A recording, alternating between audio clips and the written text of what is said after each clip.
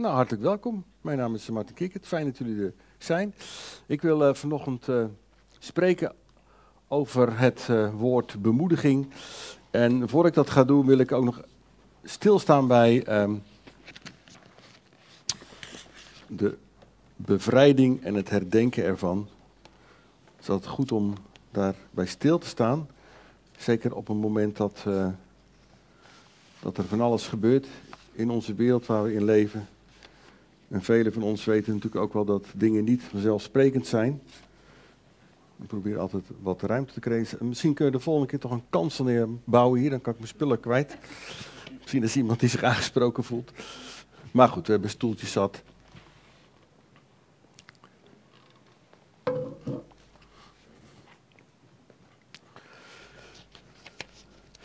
Misschien hebben jullie deze man ook wel gehoord. Je kunt hem dat moet ik zelf doen, sorry. Even kijken wat de goede kant is.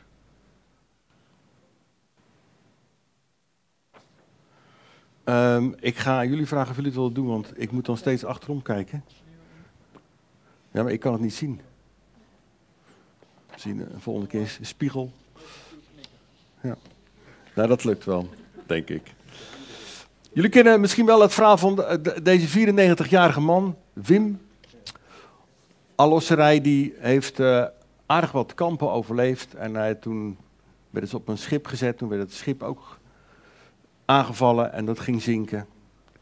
En naar aanleiding van dit verhaal van deze man is er een boek geschreven. Die man is helaas deze week, afgelopen week overleden. Hij zou op de dodenherdenking wat zeggen. Maar wat mij opviel was dat hij daar zo mooi noemde dat zijn boodschap was voor onze jongere generaties, en daar hoor ik zelf ook bij, want deze man is 94. Zijn boodschap was voor jongere generatie dat dat je uit moet kijken van nieuwe vormen van haat. Hij heeft een verhaal van vergeving die hij zelfs voor de daders had. Want je weet nooit wat er echt gespeeld heeft in hun geest. Zoals ik het zie, zij zijn hun leven ook kwijt. Zoals vele arme Duitsers en ook vele anderen. Nou, dat is een boek over deze man geschreven. En ik denk dat het ook in deze tijd, als je de kranten leest of het nieuws, dan 2 weken geleden las ik een stukje over dat de Joden beter geen keppels kunnen dragen, want ja, dan laat je echt zien dat je Jood bent. Dat is natuurlijk dat het niet meer kan. En misschien zijn er nog meer dingen die we niet meer kunnen, omdat we dan of vernederd worden, of veroordeeld worden, of whatever. En vanochtend in de bidstond had Cor had hij een beeld over van ja, kijk, maar wij zijn de lichtdragers, wij zijn het zout op de aarde en wij mogen en wij kunnen daar wat in betekenen op de plekken waar we wonen en werken, kunnen wij een stuk vrede brengen.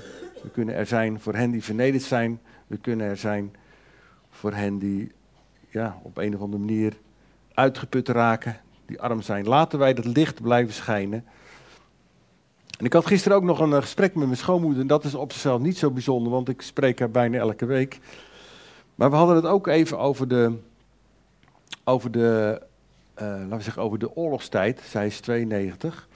En zij vertelde mij een verhaal dat ook in de boerderij waar zij woonde, ze was een dochter van een boer, daar hadden zij ook, heel eenvoudig, ze hadden daar ook onderduikers. Het was een boerderij die lag afgelegen, lag niet echt aan een weg, maar wat afgelegen. Maar ze vertelde ook dat er wel eens Duitsers op visite kwamen. En toen vertelde ze ook, dat waren ook gewone mensen zoals jij en ik. En die hadden eigenlijk helemaal niks met dat veroveren van een land. Maar goed, zij moesten natuurlijk ook gewoon, zij moesten ook hun ding doen. Dus ze hadden daar ook gewoon gezellige gesprekken met elkaar. Terwijl er ook onderduikers wel verborgen waren. Maar zij namen niet de gelegenheid te baat om die boerderij nog eens even heel goed uit te kammen. En zo waren de situaties ook. Nou, mensen van mijn leeftijd, en misschien anderen weten daar net zo goed ook verhalen over te vertellen. Maar laten wij dat licht zijn, dat zout zijn op deze aarde voor hen die lijden. Ik heb even 3 gedeeltes. Dit was het gedeelte, dat gaat dan over de bevrijding. En ik heb nog een andere gedeelte, dat gaat even over de kinderen. Nou weet ik niet of er nog kinderen zijn. Ja, er zijn nog een paar kinderen. Kunnen jullie nog even hier naartoe komen, jongens? Ik heb wel een vraag aan jullie. Een vraag. Ja, je mag het filmen, maar dan moet je wel hierheen komen. Zijn er nog meer kinderen? Kijk, ja. Nou, ik heb een hele moeilijke vraag. Een moeilijke vraag, moet je eerst nadenken. Dus nadenken betekent dat je niet gelijk wat moet zeggen. Dan moet je ook even wachten. En dan mag je je vinger opsteken en dan mag je het allemaal zeggen. Wat betekent bemoedigen? Eerst denken. Cameraman, jij denkt ook? Ja. Nou. Oh, kijk, er komen nog meer wijze mensen aan. Hartelijk welkom, jongen. Heb je de vraag gehoord? Nee. Wat betekent bemoedigen? Het is een moeilijk woord, maar goed, jullie zijn heel intelligent. Ja, er staat geen antwoord. Kijk, de cameraman. Nou. Bidden. Nou, ik vind dat je best wel aardig in de buurt zit. Wie heeft er nog een andere? Nee. Nou, bijvoorbeeld aardig zijn voor elkaar. Elkaar een schouderklopje geven. Hey. Complimenten. Compliment. Kijk, daar komen ze binnen. Fijn dat je bijvoorbeeld, stel dat je moeder de afwas doen ze niet meer tegenwoordig, ze hebben een vaatwasmachine. Maar fijn dat je de vaatwasmachine hebt voorgezet. Of dat je de was in de wasmachine hebt gedaan. Complimenten geven. Complimenten geven en bemoedigen maken mensen heel blij. Wanneer heb je iets aardigs gezegd tegen iemand? Kan je dat nog herinneren? Gewoon tegen mijn moeder, je bent lief. Top. En jullie, weet jij dat wanneer je iets aardigs gezegd hebt tegen iemand? Tigo, we gaan nog niet weglopen. Dat is best moeilijk. Nou, ik heb voor jullie speciaal tekeningen, kleurplaten met een paard en met auto's. Ik dacht, nou, de jongens zullen wel voor paarden kiezen en de meisjes voor auto's, maar ik kan me vergissen natuurlijk. Dan mag je deze kleuren, zoals je dat zelf wilt, maar je moet hem weggeven aan iemand die je een complimentje wil geven. Ja? En omdat er ongeveer 30, 40 mensen zitten, moeten jullie heel veel tekeningen... Nee hoor, dat is een grapje. Ja? Mooi maken hoor. Ja, nou, succes en ik kom erop terug. En als ik het vergeet, trek me aan mijn jasje. En als je een keer één mislukt, dan liggen er nog nieuwe. Is het al mislukt? Nou, neem nog maar één mee dan. Nou.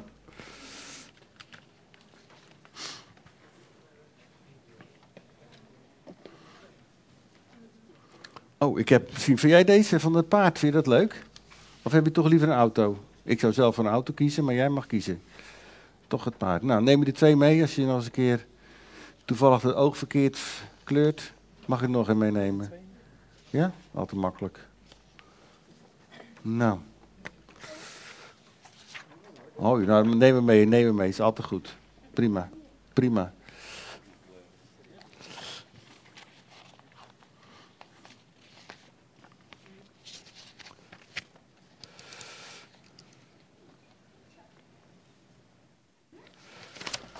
Ik wil jullie meenemen in het boek Colossense, is door Paulus geschreven aan de Colossense en hij is daar eigenlijk nooit geweest. Hij heeft gewoon een brief gestuurd en ik wil jullie meenemen. En het is ook zo prachtig en wat ik dan ook zo mooi vind, dat al die woorden die ik op ga lezen, Colossense 1 vanaf vers 12 tot en met 2 vers 3 lees ik. Al die woorden die dan opgeschreven staan, die kwamen ook al terug in onze lofprijzingen, in de verhalen die wij elkaar verteld hebben.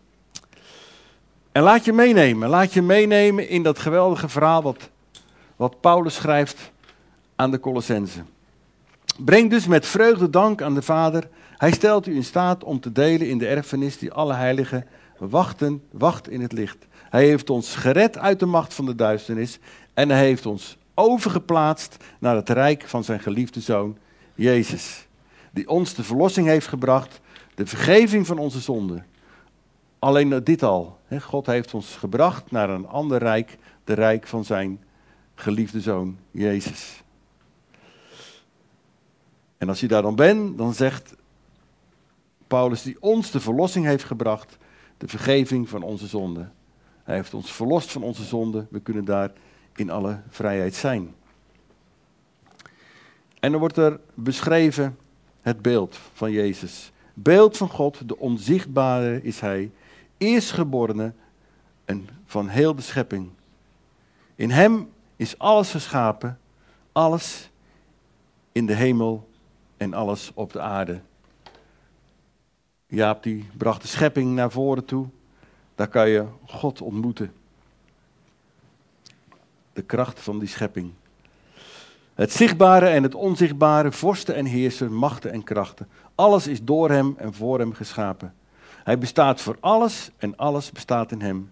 Hij is het hoofd van het lichaam, de kerk. Jezus is het hoofd van het lichaam, het kerk. En wij zijn een onderdeel van die kerk. De oorsprong is hij, eerstgeborene van de doden, om in alles de eerste te zijn. In hem heeft de volheid willen wonen. En door hem en voor hem alles met zich willen verzoenen. Alles op aarde en alles in de hemel. Door vrede te brengen met zijn bloed aan het kruis. Eerst was u van hem vervreemd. En was u in al het kwaad dat u deed vijandig gezind. Maar nu heeft hij u door de dood van zijn aardse lichaam met zich verzoend. Om u heilig, zuiver en onberispelijk bij zich te brengen. Maar dat moet u blijven geloven. Onwrikbaar gegrondvest zijn in de hoop die het evangelie brengt. Het evangelie dat u gehoord hebt, dat aan alle schepselen onder de hemel verkondigd is. En waarvan ik, Paulus, de dienaar ben geworden. En dan gaat hij verder. Ik ben blij dat ik nu voor u lijd en dat ik mijn lichaam mag aanvullen wat er nog aan Christus lijden ontbreekt. Ten behoeve van zijn lichaam, de kerk. Nou, dat is op zichzelf al een preek waard. Dat Paulus dat ook schrijft van hij wil nog kijken wat er nog aan het lijden ontbreekt. Nou, dat vind ik nog wel wat. Waarvan ik dienaar ben. Maar met het oog op u heeft God mij die dienende taak toevertrouwd, omdat zijn boodschap in al haar volheid verkondigd wordt.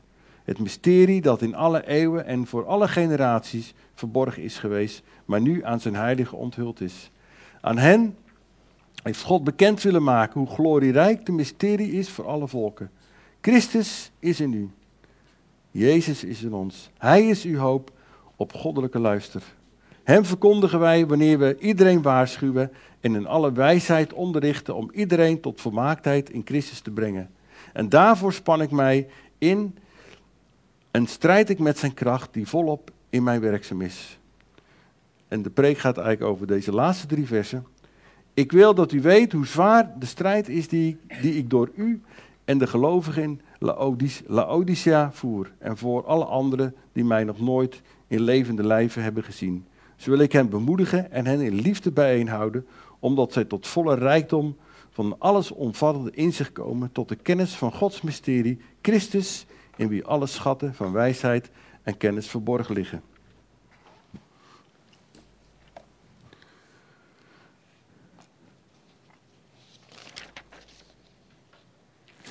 We zijn nu bij 3, dat is heel goed. Nou, Paulus die heeft eigenlijk heel duidelijk gemaakt wat zijn bediening is voor de Colossenzen. Hij heeft ook gezegd dat hij daar eigenlijk nooit geweest is, maar hij heeft waarschijnlijk verhalen gehoord en hij heeft waarschijnlijk ook gehoord van het is goed om deze mensen te onderrichten.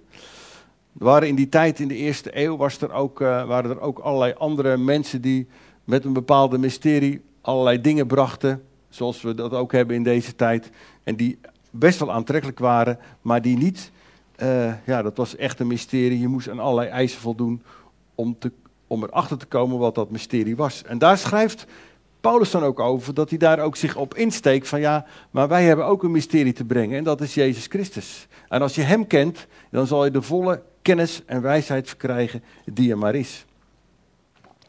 En het doel van hem is natuurlijk ook om de gelovigen te vertroosten en te bemoedigen. En wij zullen vanochtend vooral kijken naar dat woord bemoedigen. Het is ook zo mooi om te lezen dat als je dan die wijsheid en die kennis... Kennis zou je zeggen is het inzien van bepaalde waarheden. Wijsheid is het toepassen van deze kennis. Als je een wijs man bent, dan heb je veel kennis. En met die wijsheid kan je allerlei dingen toepassen. Maar je moet er wel kennis van hebben. Iedereen heeft zijn specialiteit ergens in. En omdat hij dat gewoon goed weet, kan hij dat ook goed toepassen. We gaan naar de volgende dia. Wat is bemoedigen? Nou, ik vroeg het natuurlijk al aan de kinderen. Wat is bemoedigen? En Luc die dacht, nou bidden is natuurlijk altijd een goed antwoord. Dat is ook zo. En als je bidt kan je anderen dichter bij Jezus brengen. Dus in die zin is het een fantastisch antwoord. Aardig zijn voor elkaar complimentjes geven. Dat zit allemaal in dat woord bemoedigen. Maar er zit nog meer in. Bemoedigen is bijvoorbeeld niet succes. Dat doe je op voetbalveld. Ik weet niet of je wel eens aan het voetbalveld staat. Ik stond er vroeger ook. En dan schreeuwde ik mijn longen uit mijn lijf. Later schaamde ik me daar wel voor trouwens. Want je zei ook allerlei dingen die je eigenlijk beter niet kon zeggen. Maar goed, dat was dan in de strijd. Ik weet niet of jullie dat ook wel eens overkomen. Nou, misschien overkomt dat je nog. En vooral bij korfbal riep ik op het verkeerde moment gooien. Want dan mochten ze niet gooien. Dus ik snapte heel dat spel niet. Dus uiteindelijk ben ik maar gestopt met schreeuwen aan de kant. Want dat had niet zoveel zin. Maar goed, het is dus ook niet van zet hem op, je kunt het. Nee, bemoedigen is anders. Als we bemoedigen, moeten we de dingen zeggen die de andere mensen dichter bij Jezus brengen. Je kunt naar de volgende slash gaan.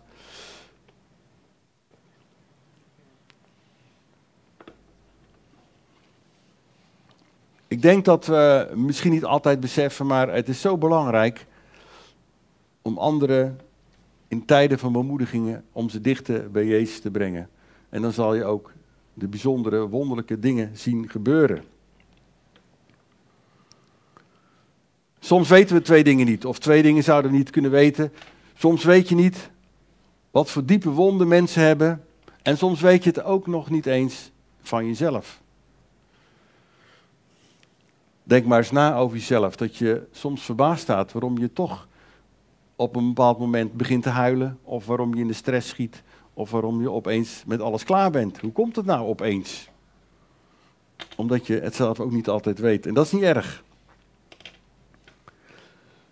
En de relatie met Jezus, de bron van alle wijsheid en alle kennis, daar kunnen we uit putten om ons te helpen, om die bemoediging tot ons te nemen.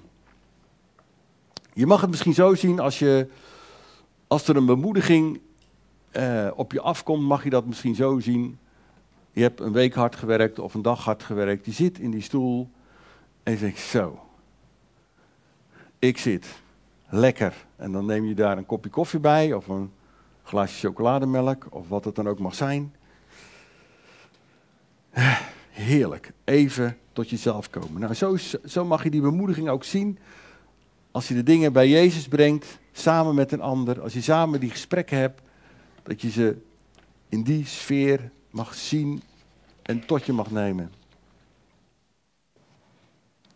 En je mag ook weten dat als je gesprek hebt van bemoediging, om elkaar mee te nemen, om elkaar te bevragen, om elkaar iets te vertellen, dan mag je ook weten dat je iets weerspiegelt van Jezus zelf. En nou is misschien wel een beetje de vraag, ja, maar hoe kan ik nou iemand bemoedigen? Hoe kom ik daar nou? Hoe komt dat nou? Nou, misschien moet je gewoon eens aan de keukentafel zitten en zeggen, nou gaan we elkaar bemoedigen. Pats, weet je, nou gaan we het ergens over hebben. Nou gaan we het eens een keer ergens over hebben. We gaan het niet hebben over, je kunt alle onderwerpen nemen. Nee, maar nou gaan we het ergens over hebben. We gaan Jezus dichter bij elkaar brengen. Ga dat eens zeggen tegen elkaar. Je hoeft het niet te doen, maar ga dat eens zeggen als je bij elkaar zit. En dan gaan we Jezus dichter bij elkaar brengen. Ja, hoe doe je dat dan? Nou, dat is misschien best wel lastig hoe je dat doet. Ik heb daar zelf over nagedacht. En je zou dan terug kunnen gaan bijvoorbeeld van wat betekent Jezus voor jou? We hebben natuurlijk de geëikte antwoorden. Ja, hij is voor mij gestorven, hij is voor mij opgewekt, bla bla bla. Dat soort woorden komen dan. Maar wie is hij nou werkelijk voor jou? Wie is hij nou werkelijk voor jou als je 's ochtends opstaat, of als je naar de tandarts gaat, of je gaat naar de kapper, of je gaat naar de Jumbo toe? Wie is Jezus nou voor jou? Uit welke bron put jij nou? Uit welke bron put jij nou vanuit Jezus? Ik vond dat verhaal van wat Joke eigenlijk verteld heeft, dat je dan 2 of 3 dagen naar een eiland gaat waar je je niet mag wassen en je mag geen telefoon, je mag met niemand contact hebben, alleen met elkaar. Ja, dan word je wel gefocust helemaal op jezelf. En uiteindelijk word je gefocust ook op Jezus. En uiteindelijk krijgt Jezus meer ruimte in je doen en laten om je te helpen. Er zijn natuurlijk heel veel mensen die gaan op retraite. Het lijkt mij helemaal niks. Maar goed, misschien, ik ga er verder niks over zeggen over mezelf, want dan zeggen ze misschien, hey, je moet iets op. Maar als je dus alles loslaat in je leven. En soms overkomt het ons dat we alles los moeten laten. En dan kom je bij Jezus terecht. Maar we hoeven niet te wachten, volgens mij, totdat we ertoe gedwongen worden om bij Jezus te komen. Maar we kunnen er ook met elkaar over praten. Misschien is het een goed onderwerp voor de open groepen deze week. Dat moet niet, maar dat mag. Van ja, hoe brengen we elkaar nou dichter bij Jezus? En ik denk wel dat het te maken heeft dat je daar je hart voor open moet stellen. Je moet je er hart voor openstellen met een D en met een T. Je moet je best doen om je daarvoor open te stellen. En als we dat dan doen, en we ontmoeten elkaar met de levende woorden van God. En het gaat er niet om Bijbelteksten te citeren, maar het gaat er dan vooral om de woorden die in je hart gelegd zijn door God zelf, om die uit te spreiden over die anderen. Maar ik wil ook een klein blokje hebben over ontmoedigen. Dat is de volgende. Soms kun je voelen als een groep duiven. Er is een liedje van gemaakt, alle duiven op de dam. En dan gaan die kinderen er doorheen rennen. Ik weet niet of jullie dat kennen. Ik was de afgelopen week was ik ook nog op de markt in Gouda. En dan waren die kinderen die rennen dan door die duiven heen. En die duiven die vliegen dan op. En dan gaan ze weer zitten. En dan rennen die kinderen weer. Nou, het is een heel gedoe.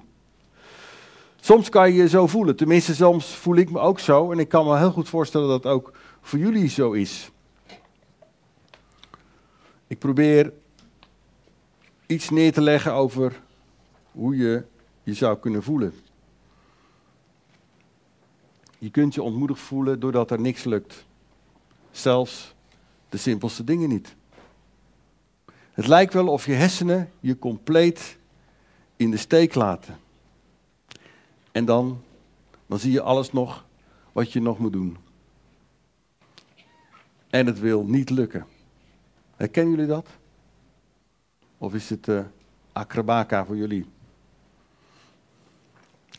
En dan raak je zo ontmoedigd. En dan wordt het nog erger. Het gaat helemaal fout. Je begint weer na te denken. Hoe je in het leven staat. En alles wat je wil. En niet lukt. En ga zo nog maar even door. Uiteindelijk raak je overstuur en wil je afreageren. En je komt in de bekende cirkel terecht waar je niet uit kunt komen.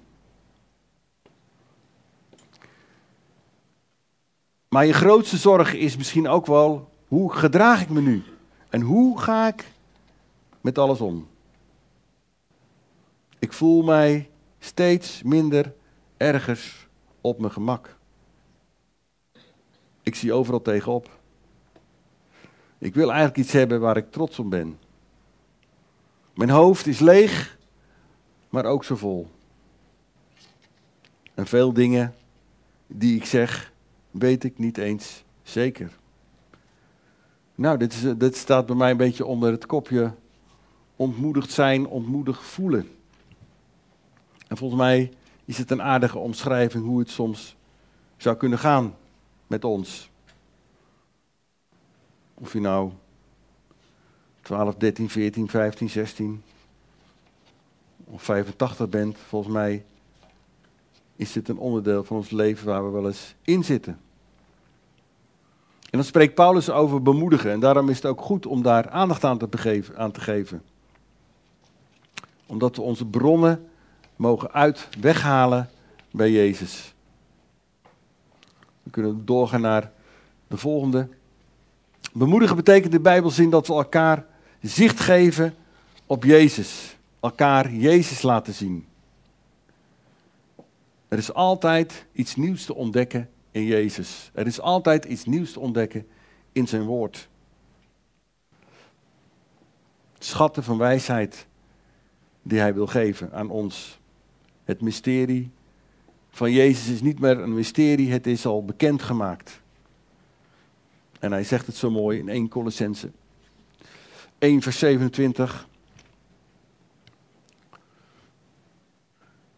Aan hen heeft God bekend willen maken hoe glorierijk dit mysterie is voor alle volken. Christus is in u. Hij is uw hoop op goddelijke luister. Jezus is in ons. Jezus is in ieder van ons. Hoe mooi mag dat zijn en hoe mooi kan dat zijn?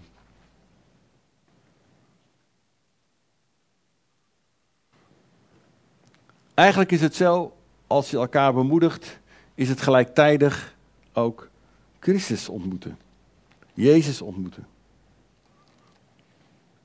Nou, hoe kan je dat toepassen? Je mag naar de volgende gaan. Ik denk dat de keukentafel of een plek, je hoeft daar niet bij elkaar, gewoon een ontspannen plek, ik noem het dan maar even in dit geval de keukentafel, om elkaar te ontmoeten. Je kunt elkaar uitnodigen. Als je ervoor kiest om elke week iemand uit te nodigen om met elkaar te bemoedigen, en dat hoeft allemaal niet weken van tevoren gepland te zijn. Ik moet u helaas vertellen dat ik probeer om een arrestatieteam te krijgen om mijn werk te voldoen, want om afspraken met mensen te maken ben ik soms maanden bezig. Ook soms niet, maar soms wel. Toen denk ik, nou, een arrestatieteam zou niet gek zijn. Maar het ligt natuurlijk ook onze levensstijl, hoe wij onze tijden invullen. En bemoedigen aan de keukentafel hoeft echt geen uren te duren. Dat kan je, denk ik, als je een beetje wat ervaring hebt, kan je dat in 15 minuten kan je dat doen. In mijn beleving, de meest interessante gesprekken zijn de gesprekken die misschien 5 à 10 minuten lang duren en niet veel langer. Laten we dat doen. Laten we ons uitstrekken naar elkaar en naar de gasten onder ons. En soms denk ik dan ook wel eens, ja, weet je, waarom zou je dat nou niet doen? Ja, mijn tuin is een rommeltje, mijn huis is een rommeltje, ik heb de bedden niet opgemaakt, mijn was ligt dwars door de huiskamer heen. Ja, ik kan niemand uitnodigen. Maar het zal onze lieve Heer een zorg zijn of het een rommeltje is in jouw huis. Weet u wat hij veel belangrijker vindt? Dat je elkaar Jezus laat zien. En of dat nou tussen het wasgoed is, of tussen de broodkruimels, of tussen een laag stof. Ik denk niet dat onze lieve Heer zich daarvoor, dat hij dat interesseert. Maar dat hij wel graag wil dat we dat elkaar laten horen en zien. En als je te gast bent, als ik mensen uitnodig, wil ik niet zeggen, natuurlijk moet je dan voor koffie, thee, limonade en misschien andere dingen zorgen. Maar je mag ook zelf jezelf blootgeven. Je mag ook zelf die bemoediging ontvangen van die ander. Er is niemand die zegt dat jij alleen hoeft te geven. Nee, laten we elkaar geven. Laten we meer en meer elkaar bemoedigen. Het is een aanmoediging vanochtend om dat te doen. Het is niet de bedoeling om jullie tijd in te vullen. Daar gaat deze preek niet over. Maar het gaat erover dat we elkaar meer en meer Jezus laten ontmoeten. En dan sluit ik af met deze prachtige tekst uit Jesaja. En het is natuurlijk een geweldige tekst. Daar hebben we ook een lied van volgens mij. Hij slaat zijn vleugel uit als adelaars. Hij loopt, maar hij wordt niet moe. En dan deze, hij rent, dus je mag best rennen. Je mag je best rennen in deze maatschappij. Want hier staat, maar hij raakt niet uitgeput. Maar laten we onze hoop op hem vestigen en laten we dat delen met elkaar. We hebben zoveel mooie dingen te vertellen aan elkaar. Kijk maar aan de geweldige getuigenissen die we hadden vanochtend. Laten we dat doen. Ik sluit af met gebed en dan wil ik aan de kinderen vragen van aan wie gaan ze die tekening nou geven. Als je aan aanleiding van deze preek gebed wil of een gesprek, dan ben je van harte welkom aan de computertafel in dit geval. Om dan de tafel zo even erbij te pakken. Vader in hemel, we danken u dat u een God bent die ons zo lief heeft. Heer, en dat u ook een vader bent voor een ieder van ons. Heer, of we nou veel zitten te appen of veel de krant zitten te lezen of wie we ook zijn, Heer. U kent ons, Heer. U kent ons diep van binnen. Heer, en dank u wel dat uw woorden zo geweldig zijn, Heer. Woorden van liefde, woorden van kom maar bij me, woorden van ik ga met je mee.